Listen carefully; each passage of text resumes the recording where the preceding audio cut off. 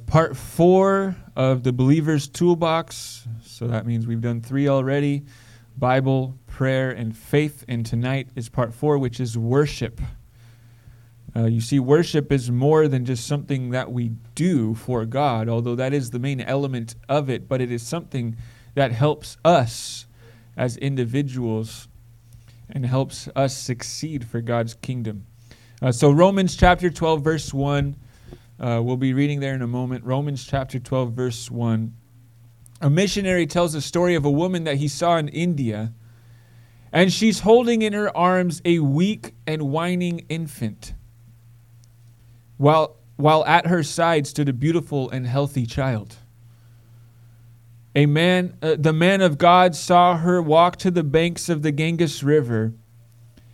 And as she walks up to the river, she takes her young, healthy child and she throws it into the water to the crocodiles to be eaten alive as an offering. And then she turned around towards home again, still clutching the sick child in her arms. Tears were running down her face when he stopped her to question her concerning her shocking actions. However, she proudly replied in defense of her conduct and said, "Oh, sir, we always give our gods the best." You see, for us, worshiping false gods, perhaps in more subtle ways in life, will lead to sacrificing our best. Whether it be our children, whether it be our talents, our time, or our resources, we will sacrifice our best to a God that ultimately won't do anything for you. We should also be willing to give God our best and everything else in this life. But we serve a loving and compassionate God, and worshiping Him with our best always turns out better than sacrificing our children. True worship is to present ourselves to God through our efforts and our resources in our life. Romans chapter 12, verse 1, which says, "I appeal to you, therefore, brothers, by the mercies of God, present your bodies as a living sacrifice, holy and acceptable to God, which is your spiritual worship." So this evening, Believer's Toolbox Part 4, which is worship. Let's pray. Father God, we ask, Lord, that you would help us this evening, Lord, that your Spirit would minister, God, that you would go out amongst us, God, that we would feel your presence in this place, Lord, that you would speak to us, God, on a personal level this evening. In Jesus' name, amen. So the reality about mankind, I talked about this a little bit last week for the toolbox or the tool of faith. Whether people consider themselves a person of faith or not, we all have faith in something, right? We all are sitting on a chair and have faith that it will hold you up. Last night at the event we went to, this woman was putting her faith in a chair and it collapsed underneath her.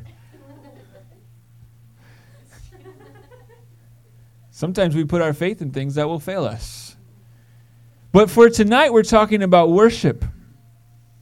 And the reality is we are all worshipers in one way or another. We were created that way. God created us to worship. Isaiah 43:21, God speaking says, "The people whom I formed for myself, that they might declare my praise." Think about this. This is God talking about people, mankind. He created us for the purpose of declaring His praise. So what is worship? Worship is something that we do to give honor to something, but the reality is that we tend to miss as we sing songs on Sunday mornings, Sunday nights, and Wednesday nights, is that any kind of worship will require something of you. When we sing, it's at least requiring the breath in our lungs and the effort that we give forth to sing. But any kind of worship will require something of us. Genesis chapter 8, verse 20. As Noah and his family and all the animals are coming off of the ark, and they literally have nothing except for what was on the ark with them. Verse 20 says, "And then Noah built an altar to the Lord and took some of every clean animal and some of every clean bird and offered burnt offerings on the altar." He gave something of himself to worship God in that moment. He put forth an effort in his ability to build the altar. He put forth his resources of one of every clean animal to sacrifice, to give to God in a form of worship. Ultimately, worship, whether it's of God or of the world, is a matter of acknowledging a hierarchy, putting something at a high level in your life.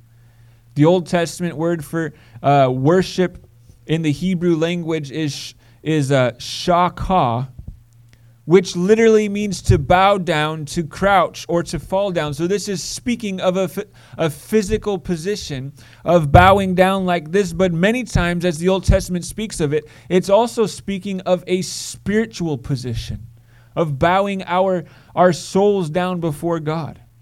This is a sign of respect and submission to a greater power. In the New Testament, the word worship from the Greek language is latria, which means ministration of God in divine service. And this takes it another level. This is talking about putting forth acts and efforts, living life in a certain way that is worshipful to God. This is living a life, as Romans 12:1 says, as a living sacrifice to God, which is our spiritual worship. Worshiping God is a spiritual and self-denial through humility, by acknowledging his hierarchy. And when we start talking about self-denial, we start getting into some kind of strange religious things where people live only off water and crackers, and they wear sackcloth and they whip their backs and stuff. I'm not talking about that. I'm talking about self-denial of our own abilities, our own power, our own strength, and coming humbly before God as a weak vessel willing to be filled by his power. Acknowledging that he is almighty and we are not. That he is powerful and we are weak. That he created us and we created nothing. That all that we have is from him. That we humble ourselves before him and worship his power. 1 Chronicles chapter 16, verse 23 through 31, which says, "Sing to the Lord, all the earth. Tell of his salvation from day to day. Declare his glory among the nations, his marvelous work among all the peoples. For great is the Lord and greatly to be praised, and he is to be feared above all gods. For all the gods of the peoples are worthless idols, but the Lord made the heavens. Splendor and majesty are before him. Strength and joy are in his place.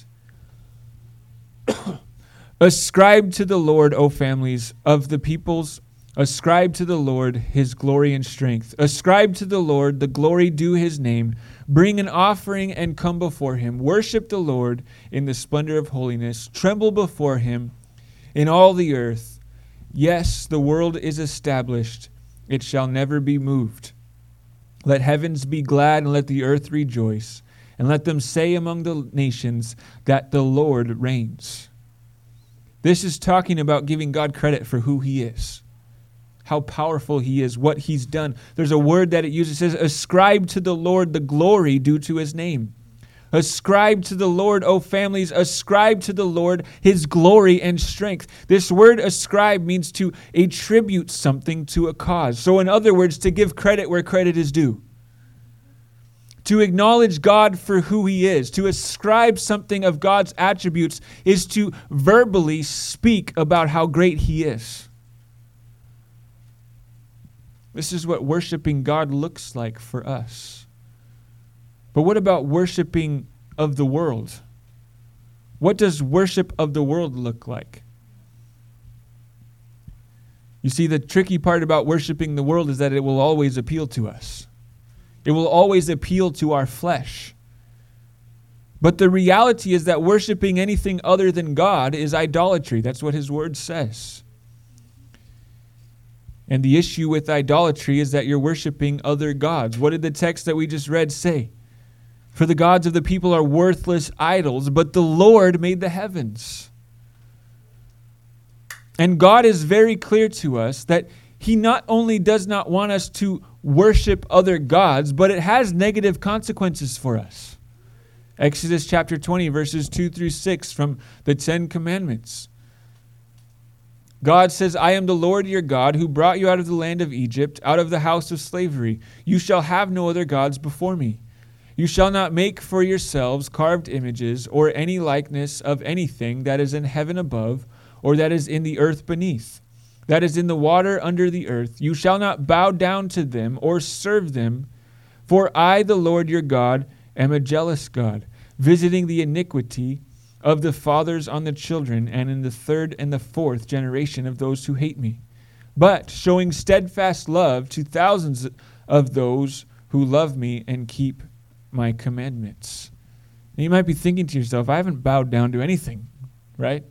And we're talking about a physical position, but what did I just say? Oftentimes the Old Testament, when speaking of worshiping, is speaking of a spiritual position, of bowing down before things. As I said, we are all worshipers in one way or another. So the question is, what are we worshiping with our lives? A good way to tell what we worship with our lives is to look at what we do with our time. More specifically, what we do with our time when we miss church. Where are we putting our time and resources into? What are we doing instead of spending time in prayer, instead of spending time in the Word of God? Why do we worship the world? Why is it that mankind wants to do that? Well, first of all, it's easier. It's easier to worship the world than to worship God. It comes with less reproach. Like the world doesn't care if we go out there and we bow down to Kim Kardashian like everybody else. Or we bow down to a great career like everybody else. Or to hobbies, or to whatever it is. There's endless things that we put so much time and effort into that when we really analyze it, we are worshiping these things. We're placing them on a pedestal in our life. Worshiping the world is appealing to our flesh. It brings our flesh pleasure. It satisfies our emotions, right? I want to do this, so I'm going to do it. Worshiping the world sometimes gives us a quick fix. Many times we're not patient enough to wait on God for His timing and for His answers in our lives. So we turn to the world, we bow down to the world, and we take what it gives us, even though it will never be even close to what God can give us. But we can get it sooner and easier.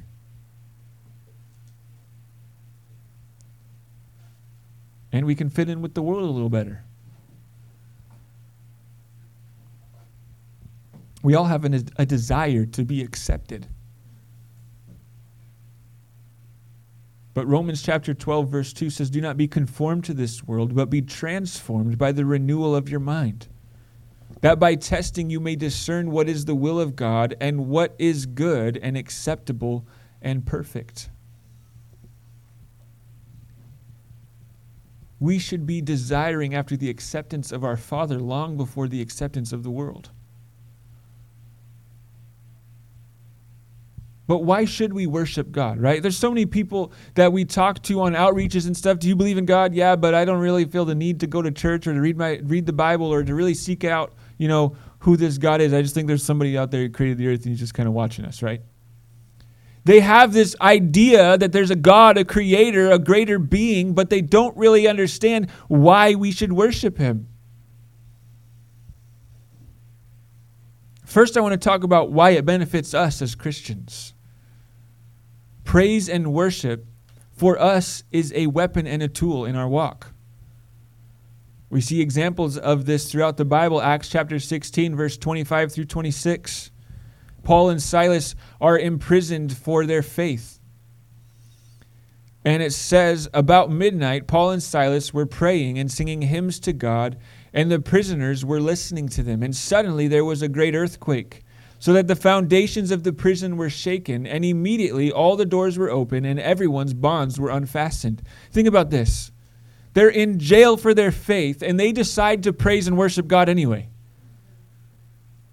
Like, how many people would find themselves in that situation and they're like, okay, that's it. This Christian thing is not working out for me. I'm out here trying to outreach in the streets of Israel, and I'm now in jail for it. But they decide to sing praise and worship to God while they're in jail. And what happens is that they experience freedom.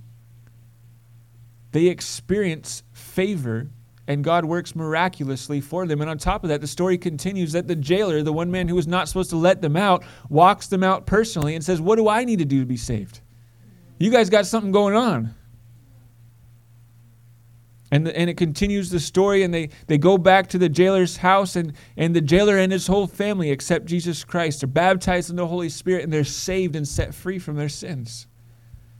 Because two men decided to praise and worship God when everything in the world said not to.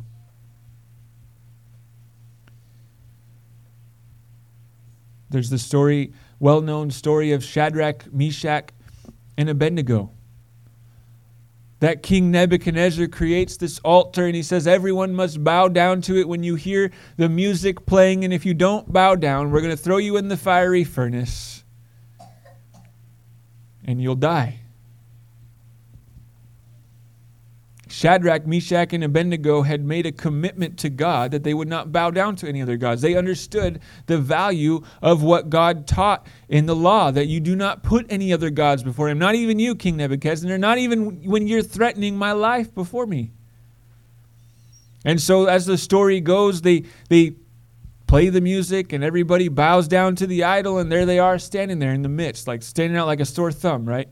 Imagine a crowd of people, this music plays and everybody goes, whoosh, except for three dudes.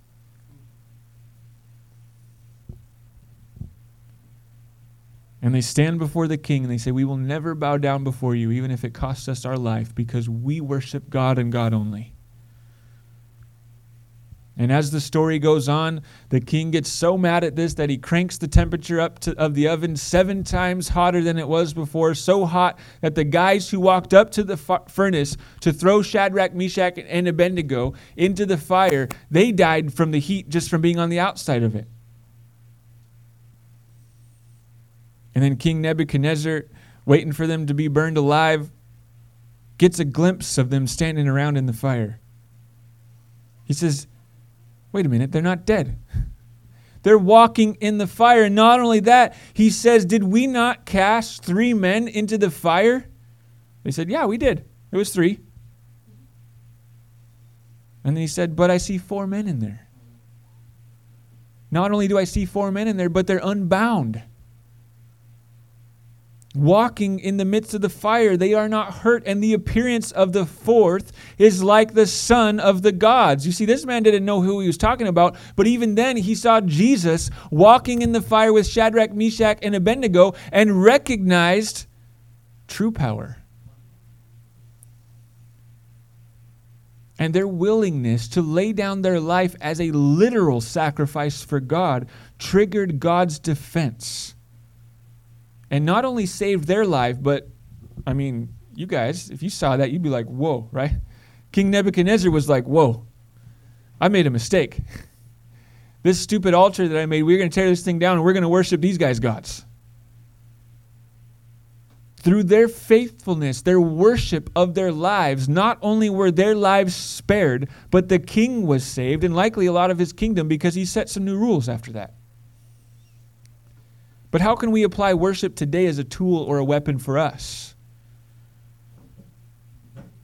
You see, worship is a tool against the enemy. It's a weapon against the enemy, I should say. That when we worship God, demons can't help but flee. That when we proclaim the glory of Jesus Christ, spirits can't help but run. Think about it. It's not enough to just say, oh yeah, I love Jesus. Even the demons believe and they tremble. But do we live a life that is worshipful to God? Do we declare his praises and his glories? There's a story in the book of Acts of these men who catch a glimpse of what God's people are doing. They see them casting out demons from people. They see them setting people free and see people get healed. And they're like, okay, we believe in God, so we're going to give this a shot. And so they go to cast a demon out of this guy, and they say, in the name of the Jesus that Paul preaches about, we command you to come out. And they're like, this should work. And the guy, possessed by demons, looks at them and says, Paul I know, Jesus I know, but who are you? And the story goes on that one man ravaged those 7 men, ripped their clothes off them, sent them running naked. Why? It's not just because they declared the name of Jesus with their mouth. No, it's because they only declared the name of Jesus with their mouth.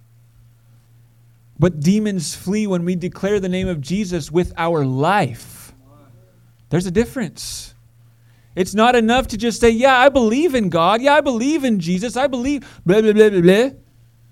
But is your life living it? Does your life represent the gospel? What does our text say? Romans chapter 12, verse 1.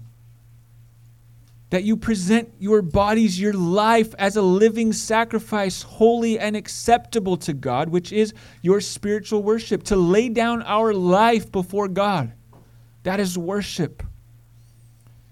And it is a weapon against the enemy. The enemy can't stand to hear genuine praise of God. It's also a tool for us in service and in ministry. In other words, to give God credit for what he's done, to ascribe to him, like we said. When we ascribe God his credit, his glory, we humble ourselves and we exalt God. Worship is edifying to our spirit and being. This one a lot of us are very familiar with. We come in on Sunday mornings, Sunday nights, Wednesdays, and we sing the songs, and the song service gets over. And yeah, we don't have a big, awesome band with flashing lights, but we all feel great. Oh yeah, I felt good. Right? Just coming in and singing, driving down the road and singing along with Positive Life Radio or whatever.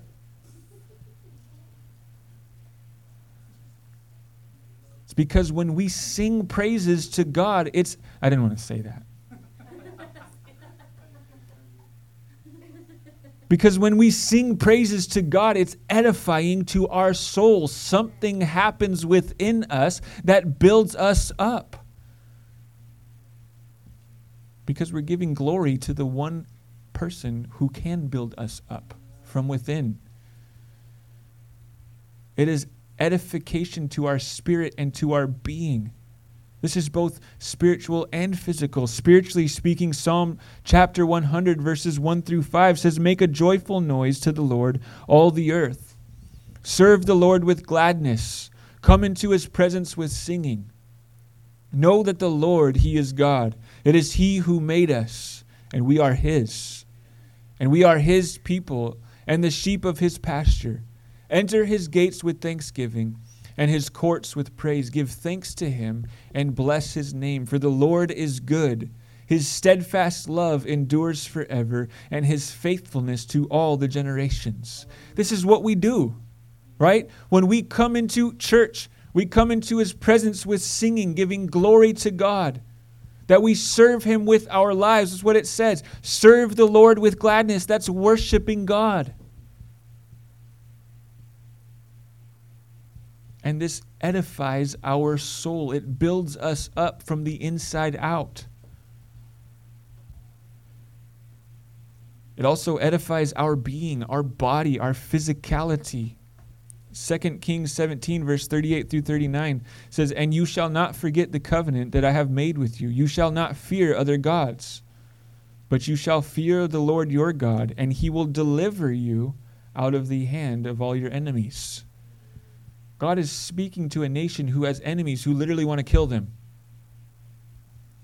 And he's reminding them, listen, worship me and me only, and I will protect you. Turn to me in all circumstances, and I will protect you from your enemies. Worship is an essential element of our connection with God, and we need a connection with God. Worship is one of our many connections to God. But beyond that, outside of just ourselves, it is also a gift that we can give him. There's not much we can do for God. He did it all. But worship is one of the few things that we can choose to give to God that He loves to receive. We decide what we are worshiping. We decide how we worship these things. The question is, are we giving these things to God? Are we worshiping God? Why should we worship God? Because we owe it to God. Psalm 86, verse 9 through 10 says, all the nations you have made shall come and worship before you, O Lord, and shall glorify your name. For you are great and do wondrous things. You alone are God. Revelation chapter 4, verse 10-11 says, the 24 elders fall down before him who is seated on the throne, him being Jesus, and worshipped him who lives forever and ever. And they cast their crowns before the throne, saying, worthy are you, our Lord and God, to receive glory and honor and power, for you created all things, and by your will they existed and were created. We are part of those all things. We exist because God made us. We exist because He said we could. And if we looked around and we were honest with ourselves, we know and we see the evidence of all that God has done for us that we do not deserve. And it's a lot. Just the fact that we have breath in our lungs, He's given us more than we deserve. But every single one of us can look around and find blessing after blessing that we might sometimes feel like we don't have much. But we have so much more than we could ever gain on our own because we don't even exist without God's authority. But the most important reason why we should worship God, why we should give our lives as a living sacrifice to Him, is because He did the one thing that we could absolutely never do, and it was cleanse us of our sins. Isaiah 53 verses 3 through 7, this is speaking of Jesus, says, He was despised and rejected by men, a man of sorrows and acquainted with grief. And as one from whom men hide their faces, He was despised, and we esteemed Him not. Surely He has borne our griefs and carried our sorrows. Yet we esteemed Him stricken, smitten by God, and afflicted. But He was pierced for our transgressions, and He was crushed for our iniquities. Upon Him was the chastisement that brought us peace, and with His wounds we are healed. All we like sheep have gone astray. We have turned every one to his own way. And the Lord has laid on Him the iniquity of us all. He was oppressed and He was afflicted, yet He opened not His mouth. Like the lamb that was led to the slaughter, and like a sheep that was before the shearers is silent, so He not opened His mouth. If there's any reason to worship Jesus Christ, it's because of this. Because He did what He didn't have to do what we couldn't do. Even when we rejected Him, when we didn't give Him the credit that He was due, He still went to the cross for our sins. He was pierced for our transgressions. He was crushed for our iniquities. And upon Him that was the chastisement that brought us peace. And with His wounds we are healed. He went through what He went through for us. It says we went astray. He didn't go astray. And He got beat for it, not us.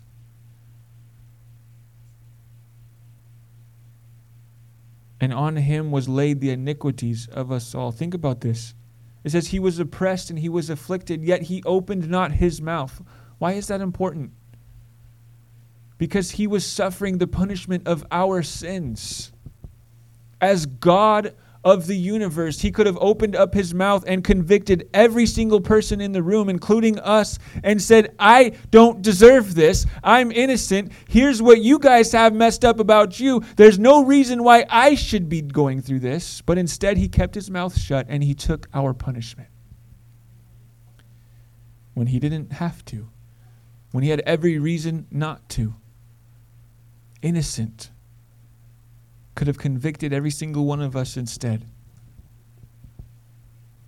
But as the Bible tells us and the gospel shows us, that he did not open his mouth once to defend himself or to convict us of our sins. But yet he went to the cross for us, for you and I, so that we could make heaven our home for eternity. That is why we worship God. Because he did what we couldn't do. He fixed what we broke and can't fix. We worship God because he gave us life. And without him, we're damned. Let's bow our heads and close our eyes this evening.